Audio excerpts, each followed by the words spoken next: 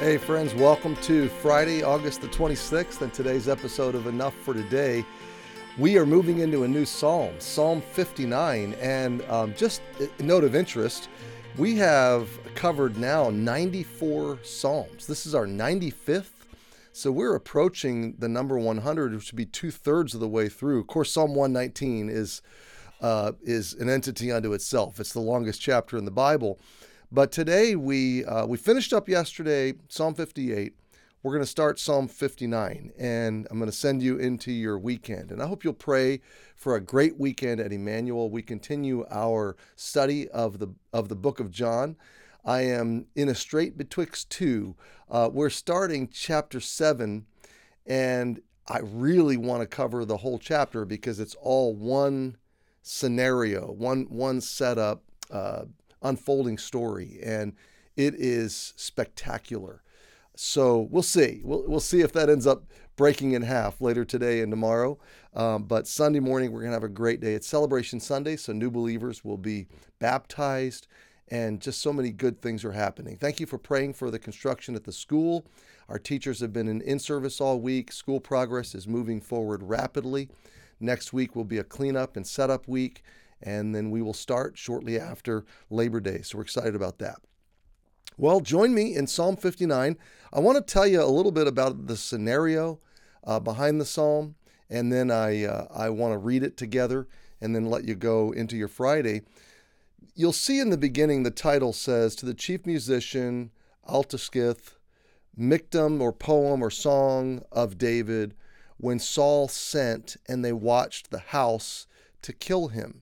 So that story is in 1 Samuel 19. And 1 Samuel 19 is the story of Saul trying to kill David. And he throws the javelin and it misses him. And so at about verse 11, verse 10, "And Saul sought to smite David even to the wall with the javelin, but he slipped away out of Saul's presence. He smote the javelin in the wall, and David fled and escaped that night." Verse 11, "Saul also sent messengers unto David's house to watch him and to slay him in the morning.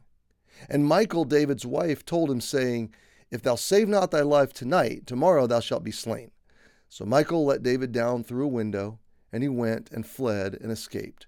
And Michal took an image and laid it in the bed." She made she stuffed the bed to look like David was laying in it, "and put a pillow of goat's hair for his bolster, and covered it with cloth.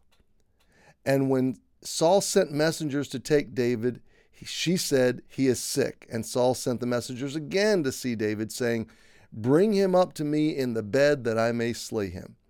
And when the messengers were come in, behold, there was an image in the bed, with a pillow of goat's hair for his bolster. And Saul said unto Michal, Why hast thou deceived me so, and sent away mine enemy, that he is escaped? And Michal answered Saul, He said unto me, Let me go, why should I kill thee? So he threatened my life." I'm telling you, this is a thriller happening right here in ancient Israel, where David is fighting for his life, and his wife, Saul's daughter, helps him to escape. Now that's the scenario. And this likely went on for some time as they began to study David's movements and his habits and plot out the right way and the right time to kill him. So maybe it was several days in the making. I'm not really sure. But during this time, David knows that there's a contract out on him. He knows there are people watching him. He hears them. He sees them. He understands what's going on. And so he takes this struggle to God. And this is his prayer life. Again, this is his devotional life. This is how he handled very intense, life-threatening circumstances. So with that understanding, knowing that David is sleeping very light, knowing that he's being watched, stalked, hunted, and any moment a trap could be sprung.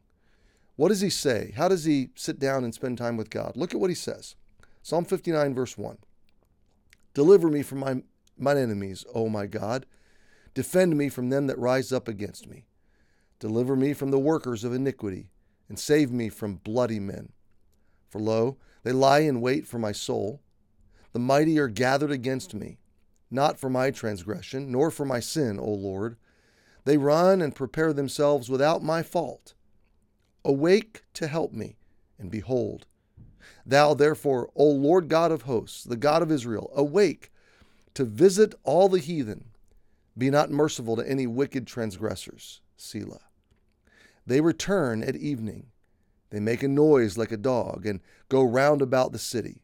Behold, they belch out with their mouth. Swords are in their lips. For who, say they, doth hear?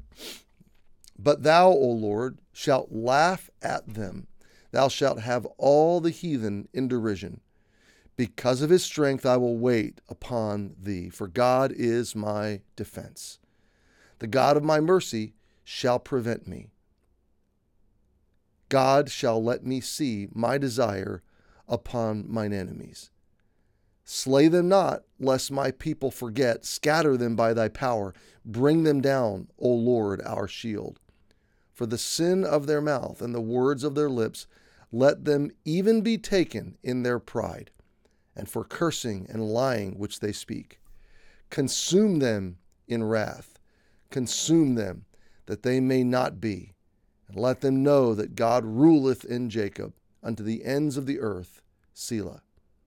And at evening let them return, and let them make a noise like a dog, and go round about the city. Let them wander up and down for meat, and grudge if they be not satisfied. But I will sing of thy power. Yea, I will sing aloud of thy mercy in the morning. For thou hast been my defense and refuge in the day of my trouble. Unto thee, O my strength, will I sing, for God is my defense and the God of my mercy. So you see the sequence. You see David crying out to God. You see him rehearsing what his enemies are doing again. You see him asking God for a specific kind of deliverance and a specific kind of conclusion. And then you see David at the end of the psalm resolving what his response will be until God intervenes and deals out justice. What a great example we see again, over and over, David running to God in the time of his calamity, in the time of his sorrow. So do that right now if you're dealing with difficulty in your life. Happy Friday. I hope to see you Sunday. If not, we'll pick it up on Monday in Psalm 59.